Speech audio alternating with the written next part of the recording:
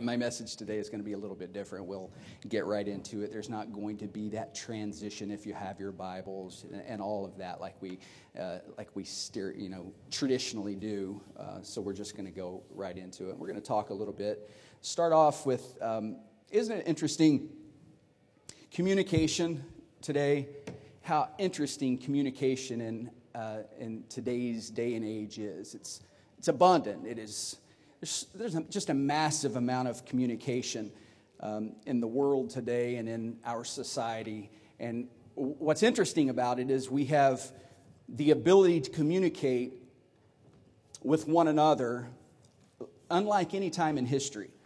Never been a time in history where we've had the ability to communicate with one another or to communicate around the world like we do now so freely and so easily. And some would argue that in this age of easy communication that we've lost the ability to communicate in the ease of communication that we have. But be that as it may, communication today is unlike any time in history. We have various methods of communication, of ways to communicate with one another, and tons of social media apps, of course. The wonderful, dreaded, evil, good, angelic, wicked social media apps that we have.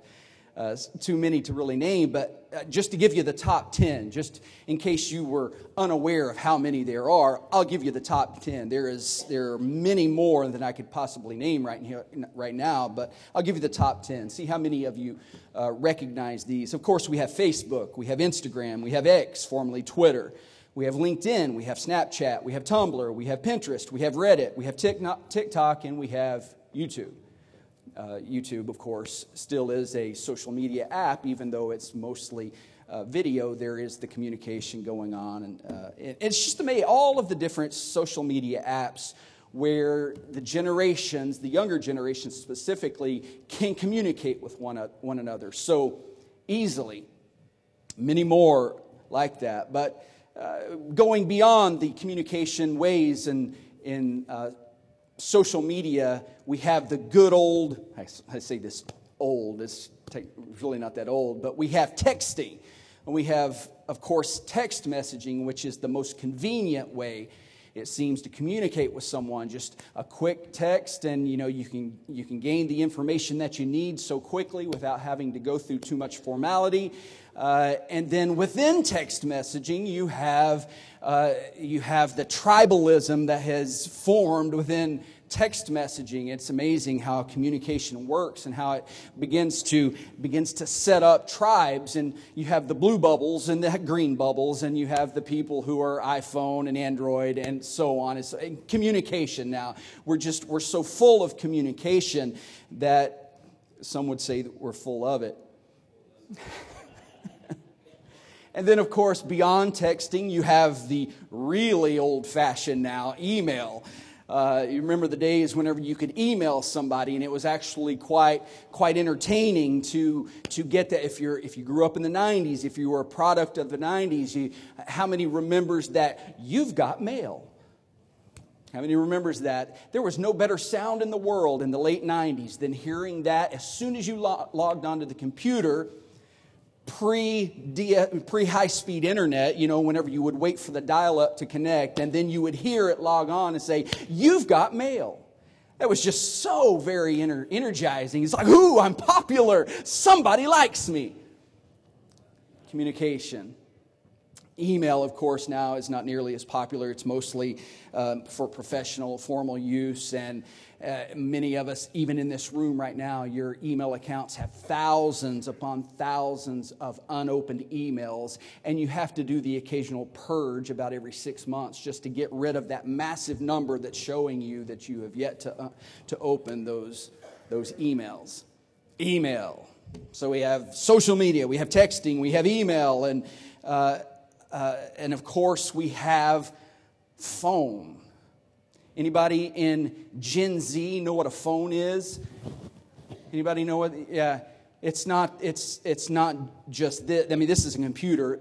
Most Gen Zers don't even use the phone app on this. They cannot stand talking on the phone. But there was a time whenever most of us in this room, we loved talking on the phone. We loved talking for hours. I remember my sister back in the 90s, she went away to school and she was talking to a guy on the phone while she was away at school, and we had this 800 number where it could channel the fees for talking to my parents' home phone number. And there was 1 month where that phone bill was over $600. And yeah, my dad was quite upset about that. But you would talk for hours and hours on the phone. And most of us now, especially the younger generations, millennials and Gen Z specifically, the idea of talking on the phone to someone is crazy. It's weird. It's why we have to talk? Why would we talk? We have all of these other ways to communicate with each other. And I would say that most of us in this room are pretty avid call screeners. As soon as that number comes up, I don't recognize that. Remember when the phone used to ring at home, it's like, who is it? Who is it? Excitement with communication, but it's amazing how communication has changed over the years. And of course, just a little over 30 years removed now, we still had the old way of communicating with people, which was the loyal, trusty, humble letter. About 30 years ago, now since then we don't really write letters anymore, but about 30 years ago, it was around the time, the death of the letter, but before then, for hundreds of years, for thousands of years in fact, it was the letter that was so important. It was the letter, writing a letter to a significant other. I met this person across the state or even across town, and the way to communicate with each other was to sit down, put pen to paper, and write a letter and pour your soul into that letter, sometimes a little too much into the letter. And I remember as a kid finding some old letters from my dad to my mom that they had stored away at home, and I found some of those, and it was just weird to read those letters and think of my parents as actual people with emotions and thoughts. And I remember as a kid thinking that for the first time, wow, before us, they were actually people. How interesting. How interesting. But that was the way for millennia to communicate with one another. So it's no surprise that much of the New Testament, in fact, the most important part, some would say, of the New Testament to a Gentile church such as ourselves is in the form of a letter, and many letters, in fact. It's no surprise that much of that New Testament is a collection of letters, because the letter has always been important through history in a way to communicate. 13 letters in the New Testament, as a matter of fact, that the Apostle Paul wrote to the Gentiles. He wrote to the Gentiles 13 letters, 9 to churches and 4 to individuals. It was the letter that he would communicate to the church, to the established churches at that time, and ultimately throughout history and to us today. It was those 13 letters to Greek and Roman churches that is so very important for us today, a product of Greek and Roman society, to read and to understand the letter. Understanding the letter. Have you ever thought, I think sometimes, because I'm a weird person, like I said at the beginning, I think sometimes if the Apostle Paul was writing to us, what would it say?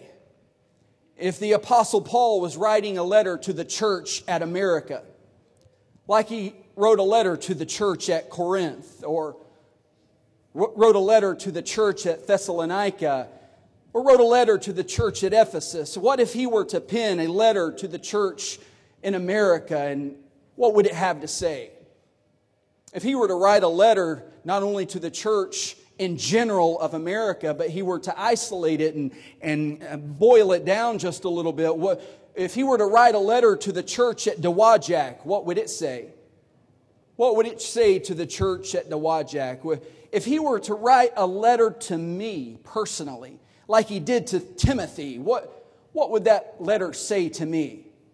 Have you ever thought about that? Have you ever examined yourself or examined your community or examined the society that you live in and wonder what kind of a letter that would be? Would it be a letter of rebuke? Because Paul was very good at writing letters of rebuke. Would it be a letter of admonishment? Would it be a letter recognizing your faithfulness? Would it be a letter recognizing your trust in Him, in an almighty God? And would it be a letter recognizing your giftings in hospitality, as it were? What kind of a letter would it be? And I think that's something to think about whenever you think about yourself or this church in general. What kind of a letter would Paul write to us today? Paul's letters, whether it was to a church or to a person, are really asking a question.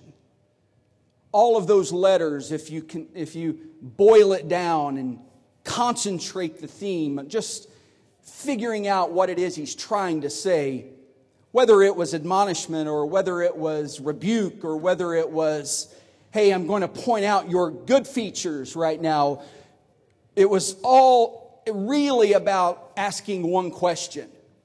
He was asking a question: who will you become? That's what he's asking in his letters, and that's what I'm asking you today in the church. And I'm asking not only the church here in Dowagiac, but you specifically as I look at each individual in the pew. Who will you become? Brother Eric spoke about it earlier so clearly that a lot of times people have this ability to stumble and fall and want to wallow in their misery just a little while and forget that there is an opportunity, yea, even grace, that is provided to you to get up. There's a moment of time, there is a grace that is extended to you to allow you, whenever you fall and face first on the ground, that you can get back up. But the question is, do you want to get back up? Because sometimes it's easier to stay down. It's easier to wallow in the muck and the mire. Sometimes it's easier just to live there. So the question today, who will you become?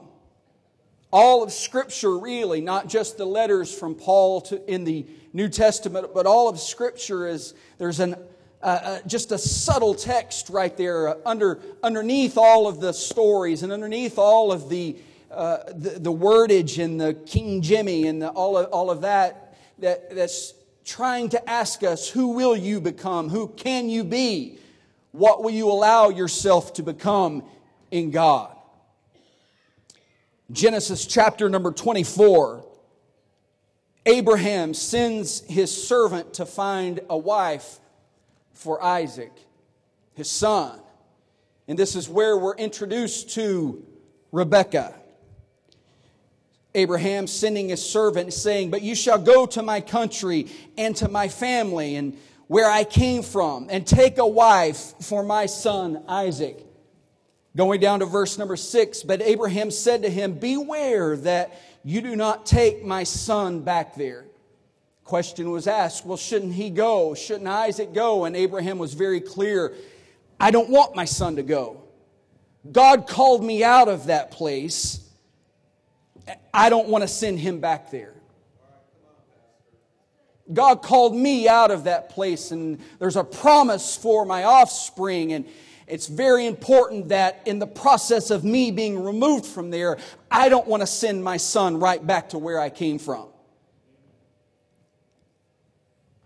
So the servant finds Rebekah. And making a long story shorter, the servant explains what is going on and basically gets to the point where he asks her, what is your response to the word of the Lord? Isn't that always the question in pertaining to things of God? What is your response to the word of the Lord? And the question was asked, well, why don't we wait? Why don't we wait? What's the hurry? How many knows that's how it always works? It's how it always works. I feel the pulling of the Lord today, but if I can just wait, I won't feel that pull tomorrow. The servant of Abraham, what is your response? I'm giving you the information. This is the word of my master. What will you do with it? What is your response to this word? And some said, well, why don't we wait? Why don't we just sleep on this? Why don't we just wait? And it just seems like that is all too familiar of a response for the human condition and for many of us. Why don't I just wait until I don't really feel that pull anymore? Because when you come to church, sometimes you feel the pull. You feel the word of the Lord. You feel the conviction. And you feel, maybe I need to respond. But you also, in the back of your mind, says, well, why don't I just wait? Why don't I just wait on this? I'm going to sleep on this. I'm just going to. So the servant says, what say you, Rebekah? What is your response? And Rebekah's response was, yes, I will go. She says, yes, I will go. Something is pulling me. Something is calling me. There's something that says that I need to do this and I need to go. Yes, I'm willing to go and marry a person I've never seen to a place I've never been. Is ultimately her response here. I'm willing to go. I'm ready to go. Let's do this. I'm willing to go. My response is yes. I'm so extremely thankful for people today that respond to the Word of God. That respond whenever I'm preaching and teaching and the words going forth that says, yes, I will go. I don't know how I'm going to do this. I don't know how. Coming from the lifestyle that I've always lived, I don't know how I can do it, but my answer is yes. My answer is yes. How many of you felt that one time? You said the word of the Lord came to you and you said, I don't know how I'm going to do this because I'm so used to living the way I've always lived. But you know what? Let's take one step at a time and let's just say, yes, I'm going to go. I'm going to go to a place I've never been before. I'm going to go marry this Jesus that I've never seen before. I'm going to respond with a yes. I don't know how it's going to happen. I don't know how this is going to play out. But my answer is yes. I'm thankful for a room full of people that said yes whenever the word of the Lord came to you. I haven't seen it, but I believe it. Just as if I have seen it. I haven't seen it. I mean, this is weird stuff, really. I mean, you talk about it, this living Word, living God stuff. Our version of Christianity, Pentecostalism, apostolic Pentecostalism, where we believe that the Word of God is living and you must respond to it. And there were some people that said, yes. I don't know what you're talking about, but yes. I've never heard of this before. I've never seen it. I've never tasted it before, but my answer is yes. There's something very energizing and awesome about a person that says yes to the Lord. I don't know what it is. I don't know what it's about, but I say yes. Genesis chapter number 24, verse number 60. Further in the story, and they blessed Rebekah and said to her, our sister, may you become the mother of thousands of 10,000s. And may your descendants possess the gates of those who hate them. Interesting part of the story right here, how all of a sudden the people were like, well, why don't we just wait on it? And all of this and all of the hesitation. And all of a sudden, whenever she says yes, all of a sudden there's prophecy that comes upon people. It's the kind of decision when you say yes to the word of the Lord and you say yes to God that can turn a sister into a mother, that can turn a nobody into a somebody, that can turn a person into a prophet, and you not even know it and realize it. All of a sudden there's life in your words, and you're not just speaking blindly, or not, your words have weight, and you're not just speaking into the air mindlessly. All of a sudden something can come upon you and your words have prophetic meaning. That's the power of a decision that is yes to the word of the Lord. Now, going back a little further from Isaac to his dad Abraham, father of a nation with one kid, one legitimate kid. Now, that's a little strange. We're talking about weird stuff. Now, that's a little weird whenever you get this prophecy, you get this word from the big guy, you're going to be the father of a nation, but you're an old man with one legitimate kid and one illegitimate kid. That just sounds a little strange. It makes me want to say, are you crazy? Do you know what you're talking? How many's ever listened to the preached word of God, this guy right here, and said, are you crazy? Yeah. I say it every time I preach to myself. Are you crazy? Why are you saying that? But there's something about the word of God that can stir something within you.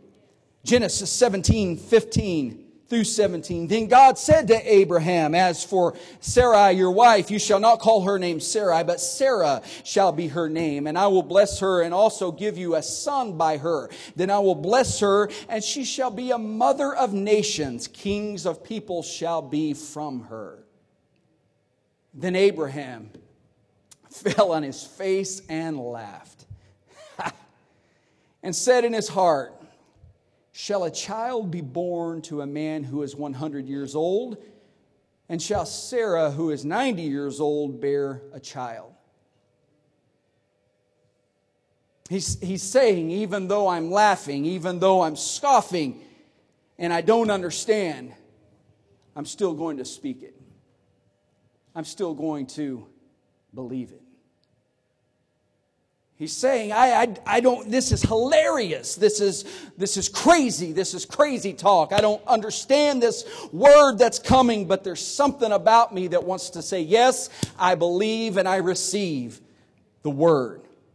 Now, at this point, right here in this scripture that we just spoke about, it's kind of misleading. He's not laughing about himself fathering children. He's just saying, okay, I'm getting old, but I can still do it. He already knows he can still do it because he already did it.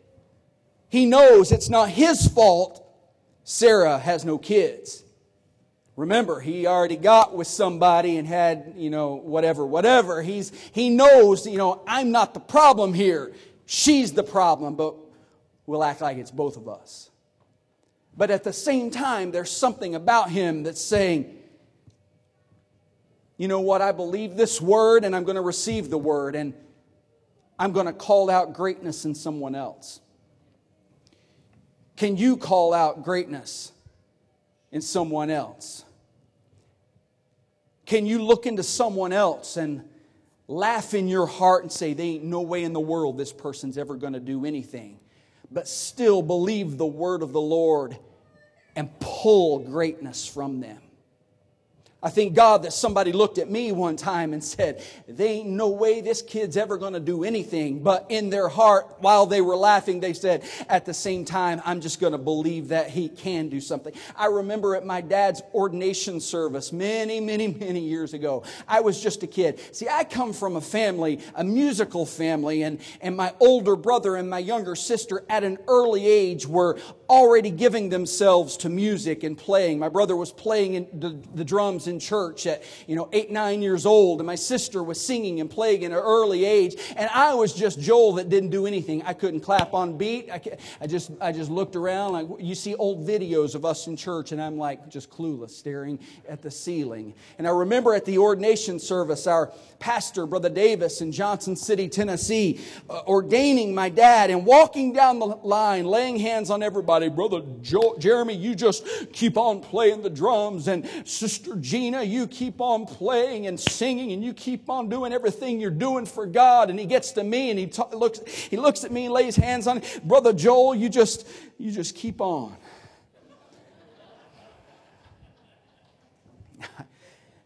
And it was that. Looking at me at that time, I'm sure most people were like, this kid ain't ever going to do anything. But I thank God that there was somebody that said, well, he may not be producing much now, but I feel like that there's something that we could exalt in him and we could pull out of him, and that we could help him to develop into something. And it wasn't long after that I started to narrow down and figure out some things in life. And it was different men of God and elders in my life and my family that helped me start to get on the right path. But there's something special about men and women of God who can look at people and in their heart say, I don't know how they're ever going to do anything, but whatever God has for them, I'm going to help them get there. I look at some kids in this place today, and there's something that goes out from me that says, I don't know what their future holds. Some of them may have talent. Some of them may not have right now. But guess what? There's a God that's going to help pull from them some greatness. And I want to do everything I can do. And I want this church to do everything that we can do to make sure everyone, not just the children, every single one under the sound of my voice, we want to pull greatness out of people. I want to see everybody reach potential. Because that question is ringing in the ears of every single person here. Who am I going to become? What am I going to become? What am I going to be in Him? Am I going to be nothing forever? Am I going to be something? Can I be something? And the answer is yes, you can be something. That's the reason Paul spent his life, took broken bone. He had to travel with a doctor, for Pete's sake. Come on. That's how much he was getting beaten down for this message, making sure that people can become somebody. That people can reach potential.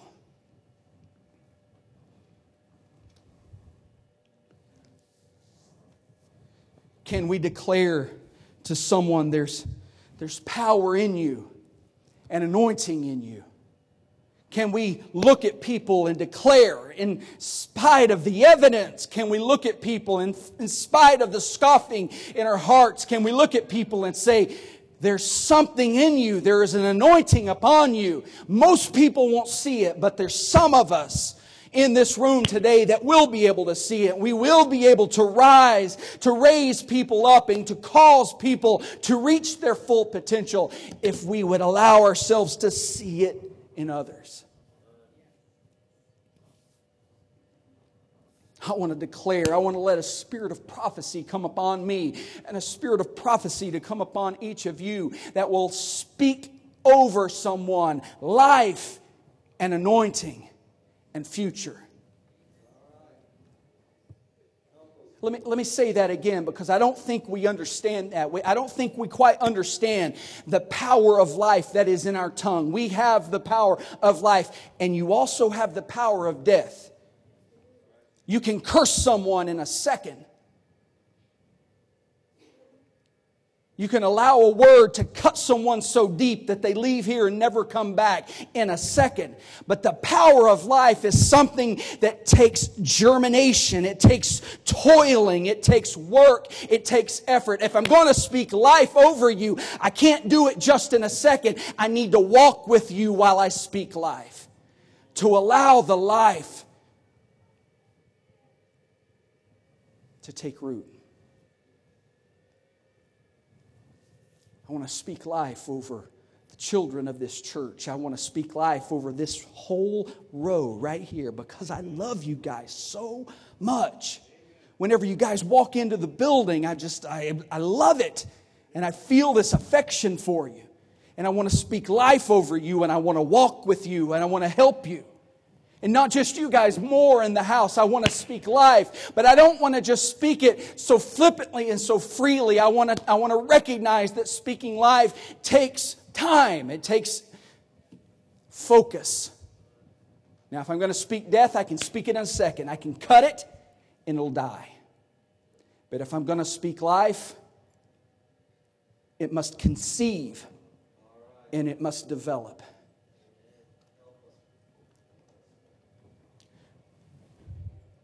There's some voices in this room that I can't wait to hear.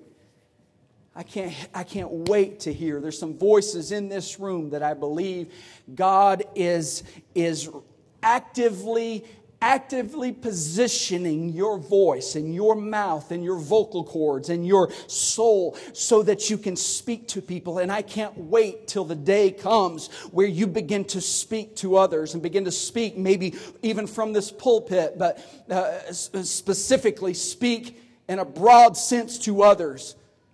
Speak life. I believe there's some people in this room that haven't spoken in a long time, and you feel like your voice has been silenced and you may never speak again. But I want to tell you right now that your voice is not silenced forever. You will speak again. You will speak. You will speak to us. You will speak to others, and you will speak to Him. I can't wait to hear some of the voices that are going to start rising up in the church, in this local assembly, whether it's young or old. I can't wait to hear what God says through you. I can't wait to hear personal testimonies. I can't wait to hear the things that God has in store for you. I can't wait to hear and to see what you will become. It's what's so exciting about this as we play this thing out in everyday life, and as we look to the future and we look to the past and we're married to the present and we start to examine. I can't wait to see as I see things start to play out. Now I know life's going to throw curveballs. I know that God's going to throw curveballs, but I can't wait to see what each and every one of us become whenever we go through the fire. We're tried and we come out as pure gold. I can't wait to see what God does through you. I can't wait to see what you become. I can't wait. Who knows what the process could be? I don't know what the process could be, because it could be an infinite number of ways, an infinite number of processes where God begins to work and develop you. Who knows what trials He's going to put in your path, not to cause you to stumble and fall forever and stay down, but to work through you and to produce something in you. Who knows what's going to come your way? Who knows what kind of hardship can come your way? Who knows what kind of blessings are going to come your way? Who knows what's going to happen in the future for each and every one of us under the sound of my voice whenever God causes you to become who He wants you to be. That's my question today as we near the end of the year. I mean, we are almost in December, and we are in full steam ahead, rounding out, going out of 2023, approaching 2024. I want to know what this church is, what you individually, what are you going to become? Who are you going to become in 2024? As we reach the end of this year, I want you to have it in your mind. What is it that I need to focus on as I'm approaching the end and I'm also approaching the beginning? Remember, the end of something is not just the end of something, it's the beginning of something else. As we're ending this year, we're beginning something else, and we're also beginning something else in the Spirit. What is it that God's going to do in each and every one of you? What is it that God's going to produce in you? What is it? How are you going to position yourself? What are you going to respond to with an emphatic yes? Are you going to respond to the word of the Lord whenever it comes with a yes going forward in 2024? Or are you going to respond to the enemy? Are you going to respond to the wicked one? Are you going to respond to depression and infighting? Are you going to respond to that with a yes? No, I don't want to respond to that with a yes. I want to respond to the word of the Lord. Yes. I don't know how it's going to be done. I don't know how we're going to build a church. I don't know how we're going to fill every pew, every seat in this church. I don't know how we're going to do it, but we're going to do it because we're going to reach people. And I believe we're going to do that by speaking life. But not just speaking life, allowing life to develop. And not aborting life before its full term. Both literally and figuratively. Who knows what God is going to do? Who knows what's going to happen that's not from God?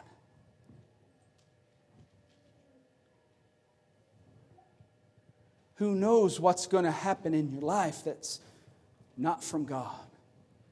It was a year ago, Thanksgiving. Just celebrated Thanksgiving the other day. It was a year ago that my really good friend in Alaska decided to go out. It was actually the evening, the afternoon before Thanksgiving Day on a Wednesday. He said, I'm going to take my dog out just real quick. And we're going to practice running some trails. Avid hunter in Alaska, obviously, like everyone in Alaska. But I'm going to train my dog a little bit, let him run some trails, and for whatever type of, I can't even remember what type of animal it specifically it would be hunting. But while he was out in an area he grew up in Alaska, the dog catches a scent of something. And they get excited. The dog gets excited, but Mike also, he gets excited. All right, this is a good time. Let's go after this. Let's go after this. I can't even remember what kind of animal it was. I apologize for that. But they start to go after it, and the next thing you know, the minutes turn into hours, and they've lost track of time and lost track of direction. They're out in the wilderness. If you've ever been to Alaska, it is pretty much all wilderness. He loses track of time, and he starts to realize, I need to come back to myself. We need to forget this tracking business right now, and we need to start making our way back to the car, only to realize, okay, I'm in trouble. I don't know where I am. In Alaska, in November. It's starting to get dark because it gets dark early. It's about 4 o'clock and it's starting to get dark. It's starting to get really dark, and he realizes, I have no idea how to get back to my car. And he starts to panic.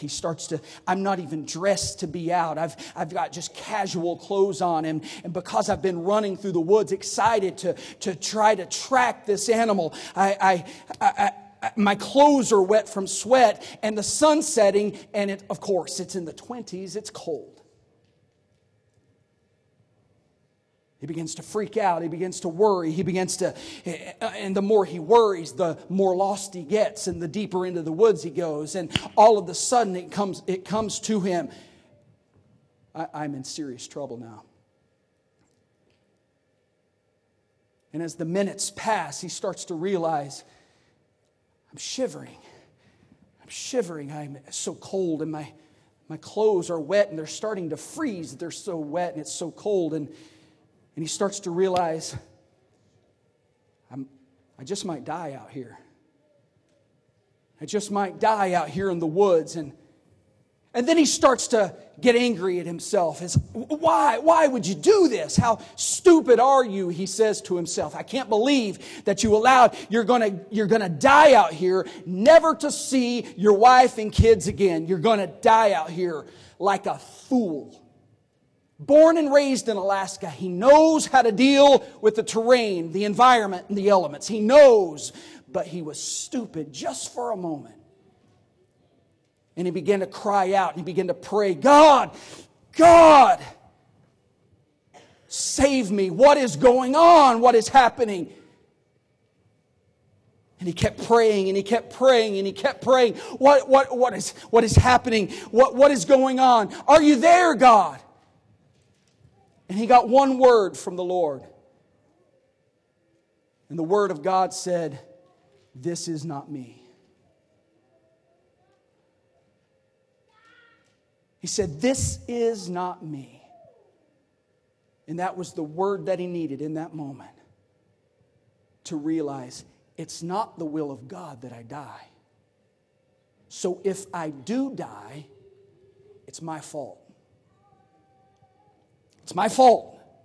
I'm the one that put myself in this position. God didn't do it. God is not in this. But God's going to have to help me through this if I'm going to make it. So he said that he got to this place in his mind where he started to form this way of thinking. I can't even do it justice. And it was all anchored on the word of the Lord that said, this is not me.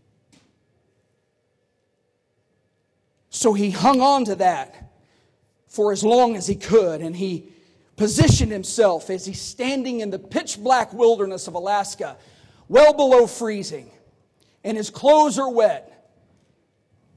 He stopped and he stood still. And he said that he had to position his body within his clothes so the skin wasn't touching the clothes. That's easy, right? So he had to position himself in a way as he's beginning to freeze to death, as his body is literally beginning to freeze to death. He keeps praying, God, help me. There's nothing. There's no voice coming back now. There's no instruction coming. But there is something coming upon him that starts to change his mindset just a little bit as his vision starts to go. He starts to see colors. He starts to see this kaleidoscope of colors. And his mind begins to play tricks on himself. His mind begins to play tricks on him. And he has to go back to that place. This isn't the will of God. So I can't even describe the miracle that this is. Somehow the grace of God, I've preached about it before, that the grace of God is not mercy. The grace of God is a teacher. The teacher came to him somehow to separate his soul within him from his body without leaving his body. And he said, my body was screaming to die as the hours ticked by. 4 o'clock, 5 o'clock, 6 o'clock, 7 o'clock, 8 o'clock, 9 o'clock, 10 o'clock, 11 o'clock. Okay, here we are at midnight. Now it's Thanksgiving. Happy Thanksgiving. Woohoo! Into the morning hours, his mind, somehow, he's allowing his soul to instruct his body not to die. I can't even grasp this. His soul is literally holding his body together. And he begins to hear helicopters, and he begins to hear a search helicopter, which you would think would be a wonderful thing to hear. But there was something about hearing the helicopter that caused his mind to want to go back out of this place that he had gone to help him sustain himself through the hours, to want to go back to that place of dying. So he began to scream, he began to shout, and he began to hallucinate. He began to see drones coming in after the kaleidoscope of colors and he began to see a house off in the distance, and he started yelling at the house, "Guys, call someone, call someone." There was no house there, and there was no drone in the sky. As he approached 4 and 5 o'clock, he quickly approached the time where he was about to die. Over 12 hours in the Alaska wilderness with wet clothes on in sub-freezing temperatures. And all of a sudden, 2 brothers by the name of Bo and Tobias Abbott that went to his dad's church spot him. And they come running over and they say, "Mike." He thought it was another hallucination. He thought it was just another way of deception.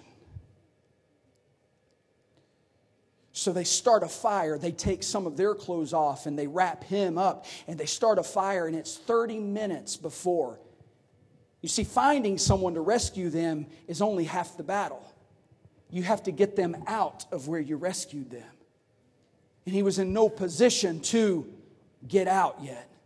So they started a fire right there at 5 in the morning to try to warm him up and put new clothes on him, took off the frozen clothes. And they said it was over a half hour before he even started shivering again, before he even felt cold, because he was so far beyond.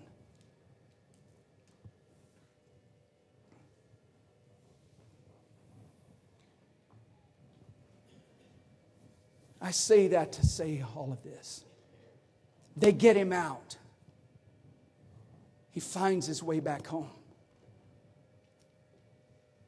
He lives. I texted him on Thanksgiving. I said, "It's been a year since one of the greatest miracles that I've ever heard about in my entire life happened. Happy Thanksgiving." He said, "Praise God. That's for sure."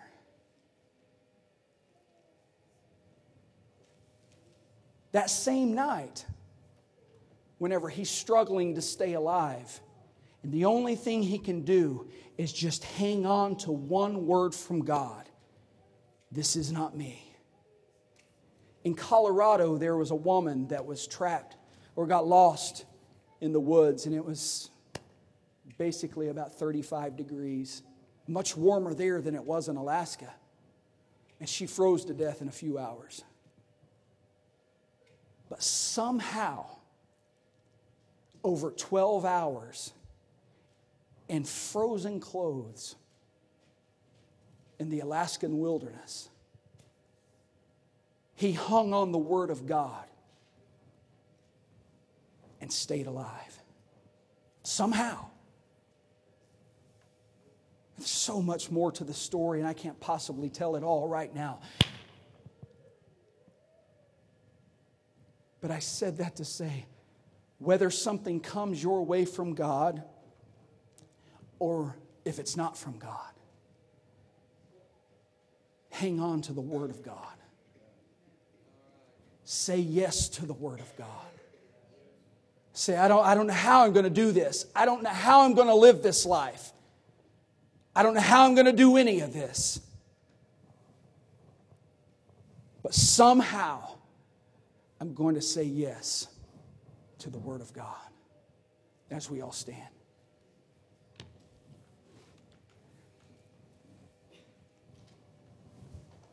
I know the message was a little different today. I can't help but make sure that we understand.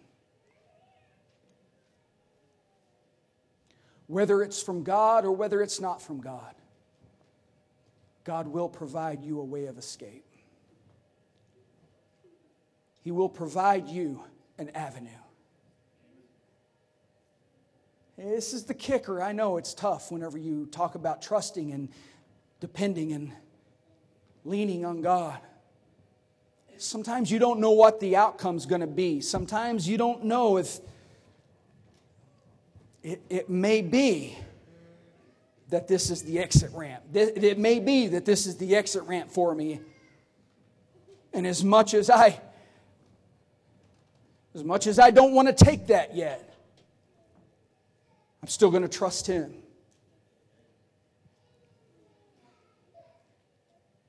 And sometimes there's just something that comes upon an individual in those times where you think this is it, where God says, I'm going to show you this ain't it. I just happen to believe God uses the word ain't. This ain't it. And if you allow me, I'm going to work something in you right now.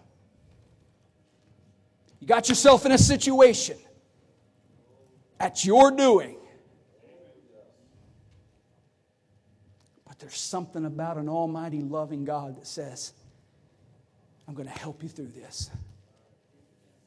Just hang on to my word and say yes to my word. Why don't you lift your hands and love Him just for a moment? God, we thank you. We appreciate your word.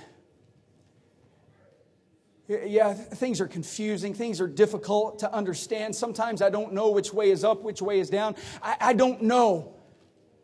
But I'm going to say yes, and I'm going to trust you. I'm going to say yes to your word. I'm going to say yes to the preached word of God. I'm going to say yes to my brothers and sisters as they speak life over me and they want to help me to develop and to grow in you. I'm going to speak. Yeah, I'm going to say yes.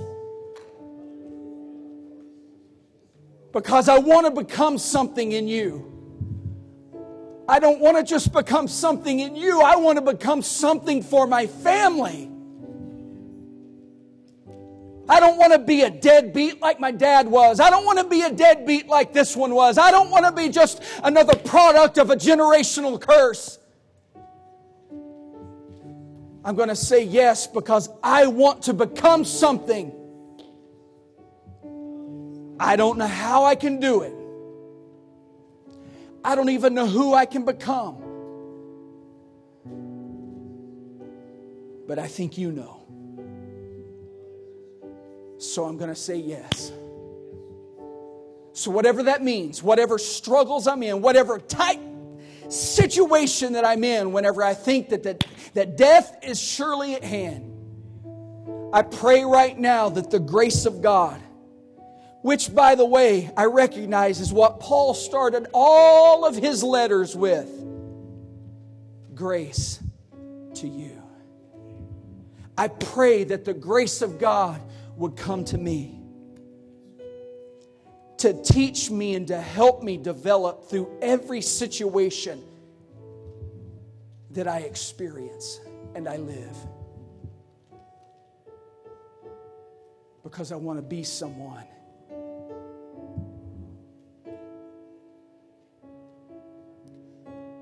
I don't want to just be someone. I want to be who you want me to be. I want to do it in spite of all of the negative talkers and naysayers. I want to do it in spite of all the ones that said he ain't ever going to do anything. I want to thumb my nose at everybody that thought that I would never do anything, that made fun of me at Bible college because I didn't have a certain charisma or didn't have a certain way of speaking.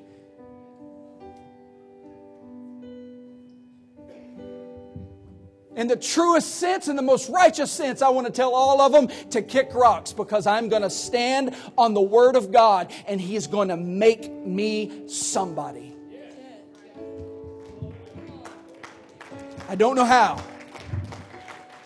I don't know how He's going to make you. Just as I didn't know how He was going to make me, and He is still making me. I haven't arrived yet. If we would just say yes. This altar is open if you want to say yes. This altar is open for anyone who says, I've stumbled, I've fallen like Brother Eric said, and I feel convicted today because I've wanted to stay down. I didn't even want to come today, but Brother Eric spoke to me today and said, you can get back up. It's the will of God that you get back up. In fact, it's the Word of God that says a righteous man falleth 7 times, but gets back up. I want to say yes. I may trip and fall. I may fall on my face. I may find myself in a terrible situation out in the wilderness about to freeze to death. But I'm going to say yes. I'm going to say yes to your word. And I'm going to depend on you to help me to become.